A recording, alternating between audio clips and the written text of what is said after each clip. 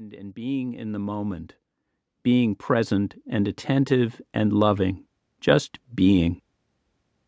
Going radically beyond his previous experiences, he described and manifested in himself a different state of being, transmitted from his guru in India. Some spiritual seeds sprouted.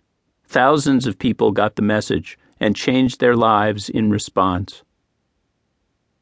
The publication of his handcrafted Manual of Transcendence, Be Here Now, interjected a new note into the cacophonous cultural conversation of the 70s. Produced at a commune of graphic artists in the mountains of northern New Mexico and printed on brown wrapping paper, it was more graphic novel and artwork than text. When Be Here Now came out as a book, it was a powerful statement of this new way of being. Suddenly, out in the mainstream publishing world, there was this hand-hewn countercultural owner's manual for consciousness. And it caught on. People passed it around to their friends, and it became a New Age Bible. The message of Be Here Now was like a pebble dropped into the cultural pool of consciousness, and it continues to ripple out in contemporary lingo, yoga culture, in names of radio shows like NPR's Here and Now, in a stream of New Age literature flowing all over the spiritual map. Be Here Now was not just a media phenomenon, but part of a cultural shift in consciousness. More people now identify with eclectic non-denominational spirituality. Aging baby boomers are dealing more openly with life and death. Yoga has gone from being an exotic Eastern import to a transnational subculture. In the Internet age, being here now transcends time and space. We dwell entwined in a virtual moment.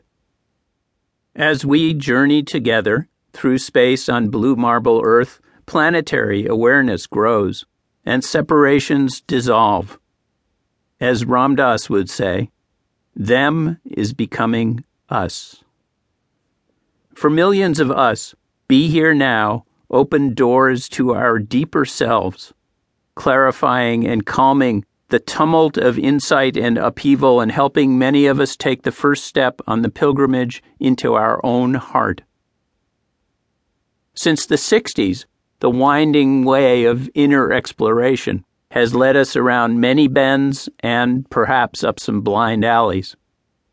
The inner vision continues to pull, and we continue to follow.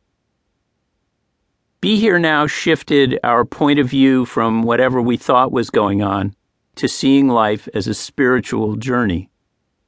A section of it, the Cookbook for a Spiritual Life, gave practical recipes for spiritual practice and yoga for Westerners. The simple message was, now that you've seen the light, this is how to live in it. That cookbook is still an essential resource, and the perennial imperative of the book's cryptic title remains: just be completely present in the moment. Just be. The process of clearing our mind fields of clutter and attachment in order to just be here now is complex and daunting. It's a multi-level game. As soon as you focus on one part of the jigsaw puzzle of your consciousness, something else that's even harder to deal with invariably grabs your attention.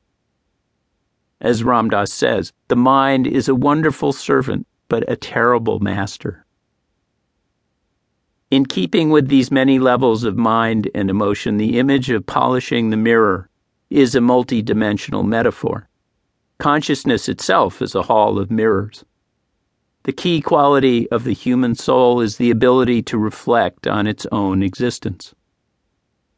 Self-reflection, introspection, self-inquiry, whatever we call it, takes us through many layers of the onion of our inner being, from our most mundane, recursive thoughts to exalted states of pure awareness and unconditional love, of oneness or God consciousness.